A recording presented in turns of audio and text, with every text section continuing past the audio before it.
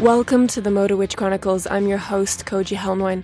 Today, I'd like to introduce you to a very special woman. She has ridden solo across the USA, Laos, and Southeast Asia, and she's currently in Colombia. She's adventuring alone on her motorcycle to promote anti-wildlife trafficking campaigns and wildlife environmental educational products in remote villages there. Janelle Kaz is an anti-wildlife trafficking motorcycle journalist, and she's here today to share her incredibly inspiring story from Ibagué in Colombia. Janelle Kaz, welcome to Motor Witch Chronicles. Thank you so much. It's great to be here. I'm so excited to talk with you about your mission. Tell us a little bit about yourself and what it is that you're doing. So I've spent more than a few years of my life living on a motorcycle, having the ability to roam, doing so with a purpose. I felt connected to wildlife my whole life, and studying biology in university, I began my life in Asia and was wanting to work against the trade there. So I spent a lot of time in Laos, working in a national protected forest on the border of Vietnam and Laos, and creating educational curriculums for children in these remote villages to increase biophilia. So their love and connection to the outdoors and these amazing animals that existed in their backyard. The locals there, are they aware of what's happening with the wildlife trafficking and why you're there? Well, it's really interesting because many of them were not aware that the animals that are endangered there are found nowhere else in the world, and that people outside of their country care about them. They were really surprised to hear this. Right. And, mostly they haven't seen high quality images of these animals. Maybe they've seen a dead one or a poor illustration of one, but they've never actually been able to look into the eyes of these animals. Being able to show these images or videos to kids in the classroom, you never really know what the seeds will grow into and what will bloom from it. But I hope to have provided a different connection for them than they've experienced before with these amazing animals. For those who might not know a lot about it, can you tell us a little bit about what the wildlife trafficking is? So wildlife trafficking it's estimated to be around a $20 billion a year industry. It's highly organized crime syndicates who are operating on levels that they use the same trade routes as drugs and arms, and it's incredibly lucrative. And one of the highest reasons for this is the traditional Chinese medicine. So Asia is a huge, huge hub for wildlife trafficking. But the United States is actually the second highest consumer of illegally trafficked wildlife goods after China. So it's a much bigger problem in the States than most people realize. So it was very interesting to be in Laos, which is, a little landlocked country. So it's one of the poorer nations, and it's both a source and a portal for the trade, being, bordered by Vietnam and China, where things are moving through. Being a source and a portal, it's quite an interesting place to be, and there's so much work to be done there. You were saying that the trafficking is run by some hardcore people. Do you feel safe on your mission? It's interesting. When I first landed in Thailand, I was there because right after my degree in science, and I just really wanted to start working against the trade. And I would arrive at these, national parks and just tell them that I wanted to work there for free and I wanted to help. And they were just like, we don't do that, and just basically turned me away. And when I would talk to people about it in Bangkok about these things, that very powerful people had their hands in this lucrative trade. And unless I was under the protective umbrella of a large organization, that, it wouldn't be safe for me. Wow. It certainly took a little time before I found my niche that I could work in and feel safe in. But it's certainly something, to be aware of. There are many activists and conservationists who go missing, particularly in Asia. So it's something that you do have to be careful. I think, my MO is to be very cautious, being by myself as a woman through much of this. So I try to be smart about all things that I do in this world I've created for myself. With that in mind, actually, what is it like to ride as a solo woman in Laos? Is it a common thing for people there to see? No, it's not common at all. It's really interesting, actually. Laos is an incredible place. I highly recommend people to visit there.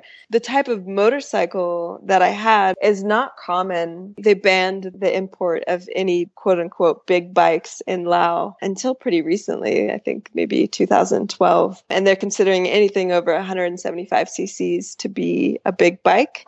So most of the people in the villages have never seen a big, like I would be riding a 250, a KLX 250 or a Yamaha XT. And they've never seen a bike that big, let alone, a girl, a foreigner riding it. So I think they found me pretty intimidating, and I'm 5'6", so I'm not that tall, but I'm actually considered tall in Asia. So I think it was nice to be intimidating in that regard. So yeah, it's definitely not a common thing to see.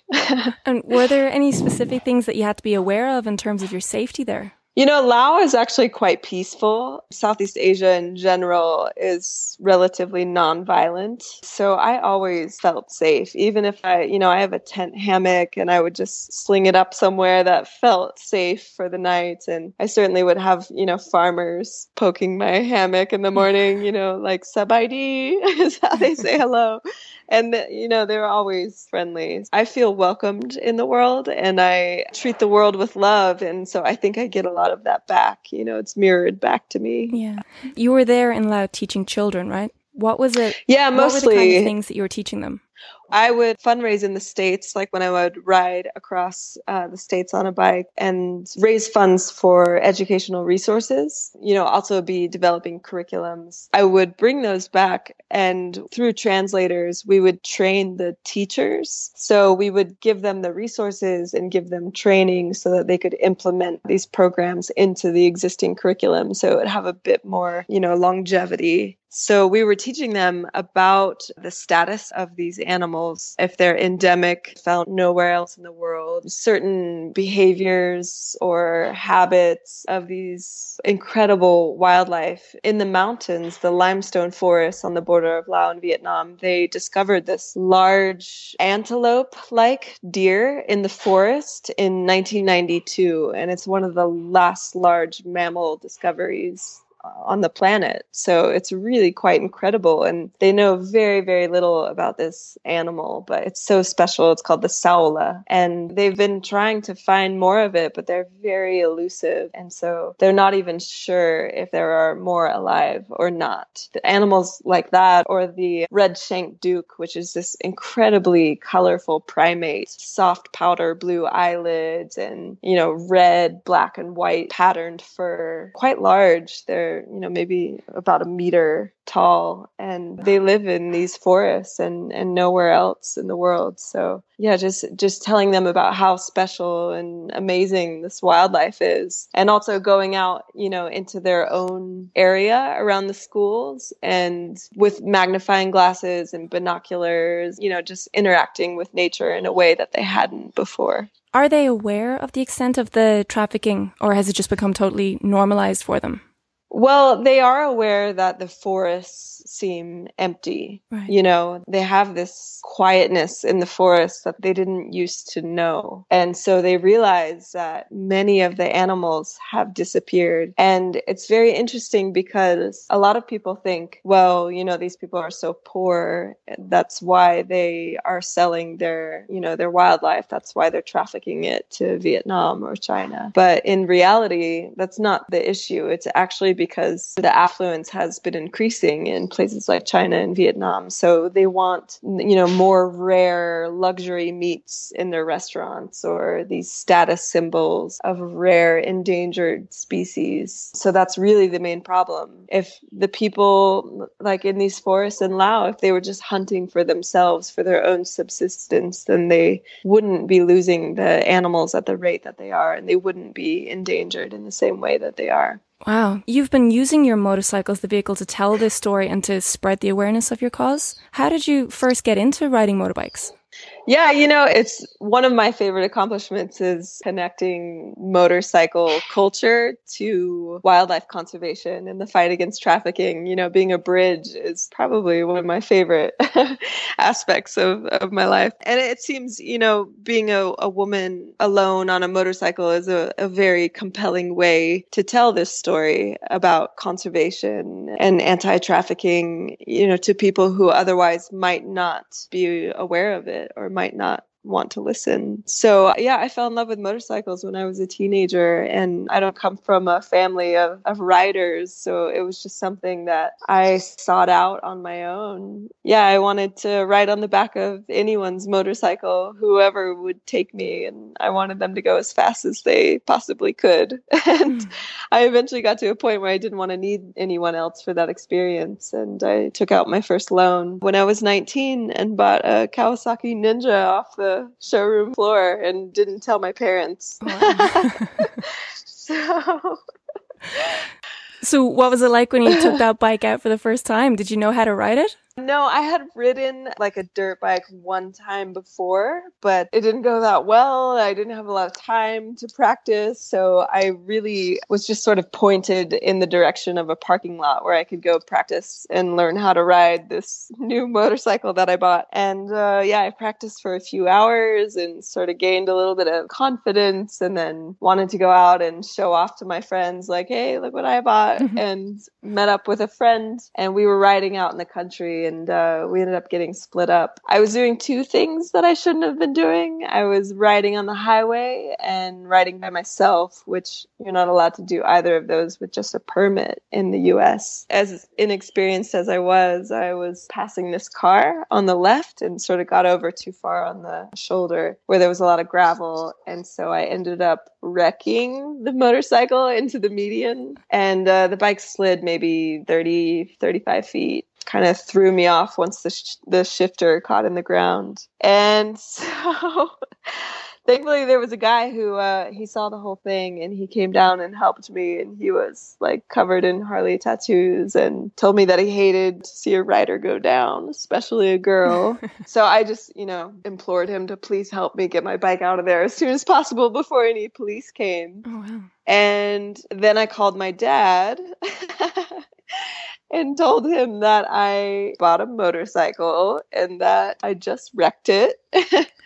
And it took him quite a while to believe me, but he finally did and came and picked me up, me and the bike. And the shifter blade had broken. The shifter caught in the ground while it was sliding and spun the bike around and threw me off. I was okay. I had a lot of protective gear on, thankfully. And my jacket just came up a little bit on my hip, and some of the grass took my skin off. Yeah, my dad, he had a friend who could weld aluminum. And so his friend welded the shifter plate back together. And my dad had me test the bike to see if it would work well or if it was fixed properly for me. And I'm really thankful that he encouraged me to get back on that day, because I think I could have been really afraid if I hadn't got back on the same day. That was my first day. Wow, that's impressive. You said your parents and your family, they weren't bikers at all. So your dad really supported you through that. It's amazing. Yeah, I'm really, really thankful that he came through for that. Even, he must have known in some way that it could have been scary for me. And, I'm the only daughter. I have three brothers. And soon after this, my dad went out and bought a Harley. So I think having his only daughter buy a motorcycle sort of gave him the permission he was waiting for, perhaps, to go out and get his own bike. So amazing. So after you got on this bike, what was your first long motorcycle trip then? Well, I soon moved from where I lived near my family in Virginia down to Asheville, North Carolina. And my home became the Blue Ridge Parkway, which is in the Smoky Mountains on the Appalachian Mountain Range. And it's just beautiful, curvy, winding roads. The riding there is just wonderful. And it's one of the reasons I moved there, that and the university. So yeah, those long trips, any excuse for a long trip, I would jump on it. Yeah. But the first trip that I ever did that was going long distance and sleeping each night in a new place was actually in the north of Thailand. And I rented a bike up in Chiang Mai. I think it was a CBR, a Honda CBR. And after that trip, I mean, I just was convinced that this is how I wanted to see the world. And, you know, after like a 5-day trip, I returned the bike and was in Chiang Mai in the city for, I think, one day only, and was like, this is enough. And I went back and rented the exact same bike and took off again on another trip. But yeah, I just, from that moment on, I knew that this was my preferred mode of transportation. Wow, that's amazing. I know after your time in I think it was your first trip from Laos. You spent about a year there. You took a trip across the USA then to raise funds and awareness, right? Tell us a little bit about that. Yeah. So I usually sell the bikes and then purchase another one, you know, on the other continent. So I had sold my bike in Laos and flew to the East Coast where my family lives. Flew into North Carolina because a friend of mine in Asheville said that he would sell me his Yamaha 650, a V-Star. He gave me a really good deal on it, and it worked out really well because I was able to see all my friends, you know, in North Carolina, and then right up to see my family in Virginia. And this bike didn't have any kind of wind fairing on it. So the interstate, you know, or the like high-speed highways were just painful. Holding your head against that current of wind I got to a point where I didn't think that I could hold my head up. So it sort of forced me onto all of these small country roads, which ended up being the best part about my trip across the states, because I got to see all of old America, like all of the old 2-lane small highways that just go through all of the little towns. I really am thankful for that. You know, you miss so much on interstates where you just like, you see the same landscape, and to be able to slowly move through the states was, it was a really wonderful experience. Wow, it sounds absolutely incredible. After being in Laos for so long, what was it like to drive on American roads then? It's really funny. Laos, especially, I like to think of like the wild, wild west, because the roads are just terrible and there's not really any rules or enforcement. So going from dirt and just not really even a road, like it's more potholes than road, with pigs and goats and crazy motorbikes, you know, packed with lumber, or 6 people on one scooter. Going from that to the organized pavement of the states, it's hard to follow all of the rules, I find.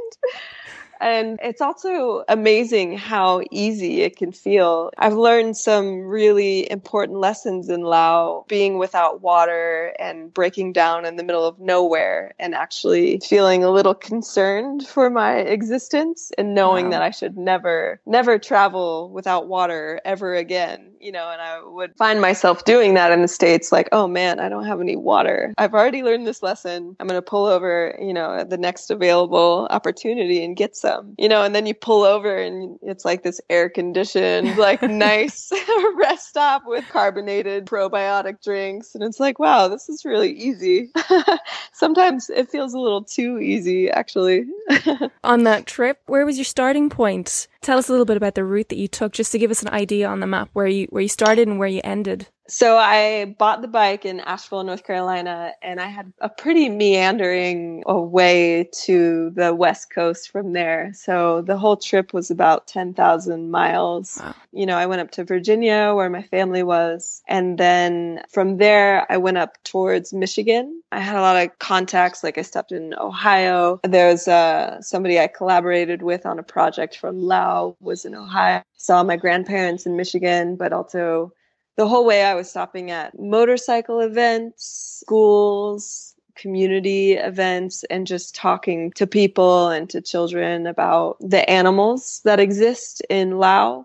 and beyond, and also what it's like to be a child in Laos. So I had a presentation I was doing at schools. I was also able to meet up with people like through Instagram in the motorcycle world. Denver was a really amazing spot where I got to meet up with incredible people and, like ride with some of the Scarlet Headers, the women's motorcycle club there. So yeah, I went through the Midwest and then to Cheyenne, Wyoming, and down to Denver, and then made my way west across to Crested Butte, Colorado, and into Utah. And there was a motorcycle show happening in Salt Lake City, so I got to meet a lot of really amazing moto culture people there. I was born in Utah. I got to ride my bike to the house I grew up in and park it in front and take a photo. Then I made my way to the Dream Roll. So I went up to Portland and got to meet up with CC Motorcycle Coffee House and some people at Moto Guzzi and get some donations that I took to the Dream Roll. And I set up a little table there and got to talk to amazing women. Each woman that you meet at a place like that is so rad and so chill and super supportive. I felt really supported by the women there. And that was actually the first year of the Dream Roll. Wow. So it was incredible to have known many of these women, through an online platform like Instagram, and then get to to meet them in person and ride together and camp together. And it was really an incredible experience. For anyone who might not know what Dream Roll is, tell us just really quickly a little bit about what it is and how long it lasts for.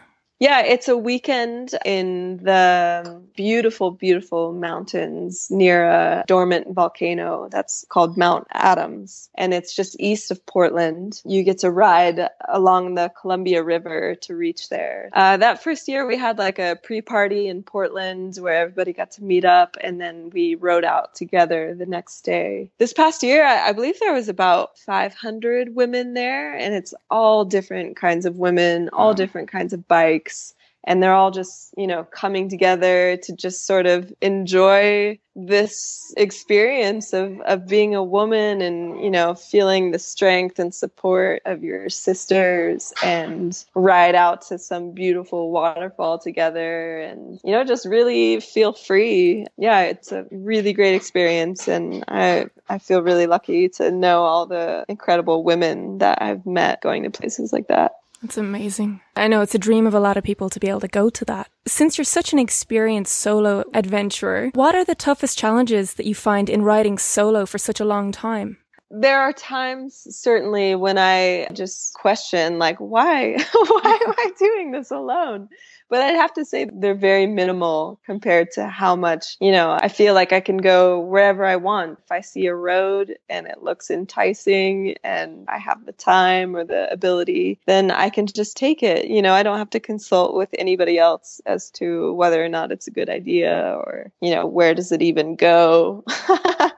So I get to, jump on detours at will or stop whenever I want to take a photo. I try not to ride at night. So if I'm going to a place that I've never been, a new town, sometimes it can be challenging if it seems like it wasn't going to take as long as it did. But then, here I am navigating in the dark. I try to avoid those circumstances because I've certainly been in them enough to know that, looking for a place to sleep in the dark, maybe it's raining or who knows, sometimes insects can do a crazy swarming thing at dusk and you don't want to be out in that. So I certainly try to, once I arrive somewhere, I don't explore too much at night on my own. I certainly don't go out drinking by myself. There's certain ways in which I conduct my life to make sure that I'll be able to continue this way of life. I can imagine that you must learn a lot about yourself and all the quiet moments that you have riding alone for so long. Like it seems like an incredible journey, personally and mentally. Oh, definitely. I mean, I think that's one thing I really love, particularly about riding in the States, is wherever I stop along the way, I meet so many people, that I just love spending time with, either in the motorcycle world or in the wildlife conservation world. But then, I get back on the road and have that solace, this like solitude of meditation on wheels, where I just get to think about everything. And yeah, I find when something is broken on my motorcycle or things haven't gone as planned or I've been stranded, those are really the moments when you get to meet yourself, because problem solving on your own, where, you're the only person who can help you get out of that situation. Yeah, they've been such incredible opportunities for me to grow as a person, as a mechanic, in all those ways. How do you combat those fears that sometimes come along with riding as a woman alone across country like that? It's so interesting. It doesn't matter where I am in the world. People fear for me. Yeah. Like as I was saying, Lao is very peaceful. It's very nonviolent. And yet the grandmothers would tell me like some bad man is going to come and slit your throat and take your motorcycle. Wow. Which is just like, oh my God, and this is somewhere where I'm like, I don't think that's going to happen, Grandma, and it's same when I'm in the States, people are blown away that I'm doing it by myself. They think it's so unsafe. And I just think that people watch too much news. I think that there's very tragic information in the news and it makes people very afraid. And it was really, really interesting coming here to Colombia, before I left the States, having never been here before and knowing about, the history of Colombia and the violence that's taken place here. They're just getting out of 53 years of war, of very violent conflict. And people are very passionate in Latin cultures. And you can see it in the way they interact, in their language and how they express emotion and affection. You don't see any of that in Asia. And you also don't see the violence that you see in Latin cultures. So knowing that, I definitely felt a great deal of fear and anxiety, even coming here. And even when I got my motorcycle, when I finally purchased it in Bogota, I felt very afraid setting out on my own, just like, oh, wow, okay, I'm really doing this, Wow. And it's just kind of like taking one step at a time and seeing where it takes you. And it's been amazing. Like the people here are so wonderful. They're so friendly. And I was even really afraid of the police when I first arrived, because in Bogota, the police are everywhere. And I'm sort of used to like the Asian experience of them being quite corrupt and only wanting money. And so I felt worried about when they were going to stop me. But I've been stopped a couple times now and they just want to check your documents. Right. And they've been so kind to me, like offering me suggestions of where I should go in Colombia and making sure that I know the right route to where I'm trying to go. And it's just been really, really wonderful. So I feel much more at ease. And I know that there are still places in Colombia that are not safe to go. And it's important to know where those places are. They're still operated or controlled by the armed militant groups. So it's important to know the local information about those areas and basically to just not go there. But for the most part, I felt very welcomed and well received by Colombia. And I'm so glad that for every point in my life that I didn't let fear stop me, or I didn't listen to those grandmas or to the news or whatever anyone was telling me about whether or not that would be a safe thing for me to do. Tell us a little bit about what it is that you're currently doing there in Colombia. What does a typical day for Janelle Kaz look like? Well, there isn't really a typical day because every day is so different. So my mission here is to focus on the positive things that are being done to protect ecosystems and the animals and people who depend on them. So there's trafficking that exists within this country. That's a huge part of the pet trade within the country. So birds, reptiles, small monkeys, sloths, many of them are being sold as pets within the country.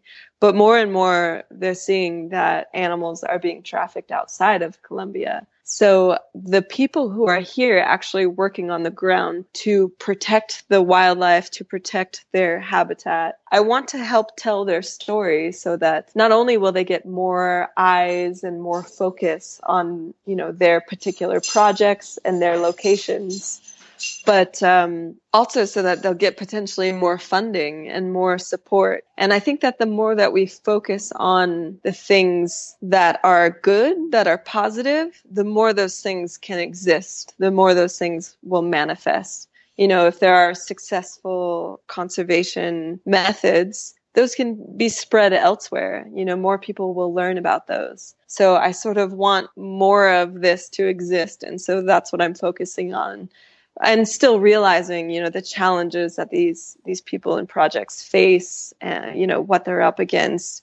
There's no way that you can know their story without knowing their challenges. But it's definitely the positive things that I'm focusing on. So you're out there doing all this and you're riding a motorcycle as your mode of transport there. And are you getting a chance to explore, or are you constantly working, or do you get a chance to explore on your motorcycle the amazing landscape out there?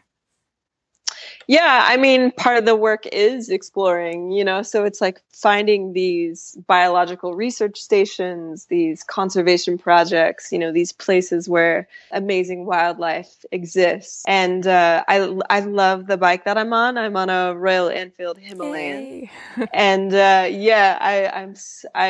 love it more and more each day. I've put about 2,500 kilometers on it now. It's so fun to ride on the off-road situations or, these roads that aren't paved. And going into the mountains, it's just, I feel not limited by it at all. If I see some like rugged trail, I totally feel confident to take it, which you can't put a value on that, to be able to go wherever you want is really fantastic. I've seen some really beautiful places here in Colombia already. And, I'm just getting ready to head south tomorrow. I'll be heading south down to the Amazonian region. There's some incredible wildlife there, as well as some really interesting projects protecting the forest there, and a lot of like plant medicine research that's done with indigenous knowledge and, this sort of ancient wisdom that protects the plants and the animals. And, they actually believe that plants and animals are simply humans in a different realm of reality. So They have a very strong connection to them. I'm really excited to go see this other part of Colombia because Colombia has the most varied landscapes of any country in the world. And they also have the highest diversity of bird species of any country in the world. So it's a really incredible country. And what better way to see it than on a motorcycle when you're actually in it, right? Oh, there's no better way, in my opinion. Tell me, how can people out here in the rest of the world get involved in helping with the wildlife trafficking campaign? Is there some way we can help you with your mission? I think sharing, just sharing the knowledge of this, what the realities are and who are the people who are working against it and supporting those people. So the more that we get behind their efforts and become aware of our own role, a lot of Americans don't realize, what sort of effects the birds they're buying or importing, like what sort of situation that has come from. And I actually recently met this couple. They have a wildlife sanctuary where they take in all sorts of wildlife. They recently pretended like they were going to buy some endangered monkeys that they saw on the side of the road. And instead they stole them. They pretended like they were going to buy them and they just jumped into their truck and stole them.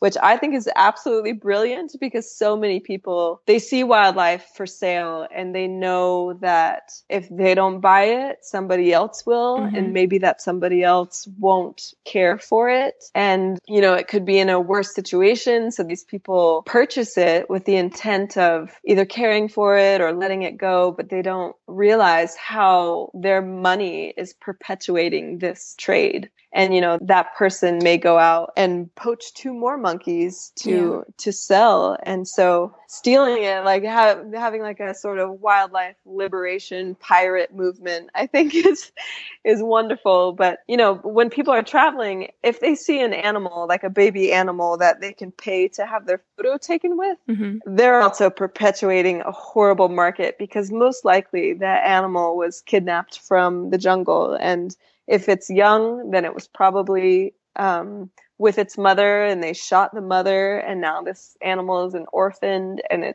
this animal is probably not going to be well cared for and it will probably die. So if these people are paying to take their photos with these animals, you know, they're just perpetuating this illegal taking of the animal from the jungle. And it's not a good situation. To be very aware of those sorts of things when you're traveling and to not support those people, I think that's a good way to be. Yeah, so really to kind of educate themselves on the situation. And definitely. I mean, those animals, level. They came from the wild and that's where they belong. Yeah. You know, like to see an elephant walking down the streets in Bangkok, please don't pay them any money. Like this, it's something that needs to end, and your money is not going to do that. So to stop perpetuating those markets is very essential.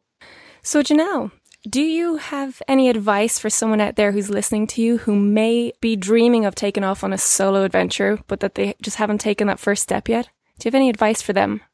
You know, I think there's no time like the present. You know, whatever thing that you're waiting for to give you permission or to give you freedom or to make you feel more adequate or prepared, there's always going to be something more that is an obstacle, you know, and we're always our own greatest obstacles. But to really just take that first step, and you might not feel totally secure or totally like you know what you're doing, but that's to be expected, and those things will come. Awesome.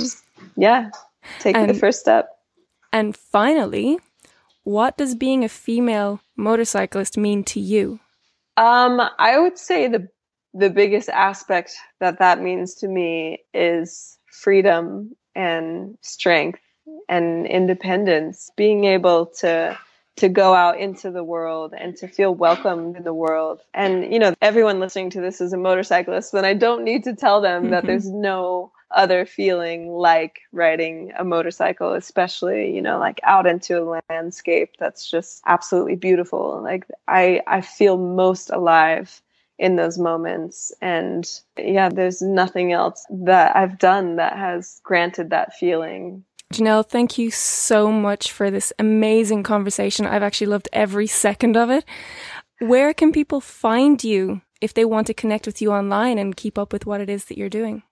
Yeah, thank you. It's been amazing to talk to you as well. And I'm really excited about the Moto Witch Collective. The women's motorcycle community is thriving worldwide, and I'm just stoked to see it and be a part of it. I'm pretty active on Instagram. You can find me there at Moto Gypsy.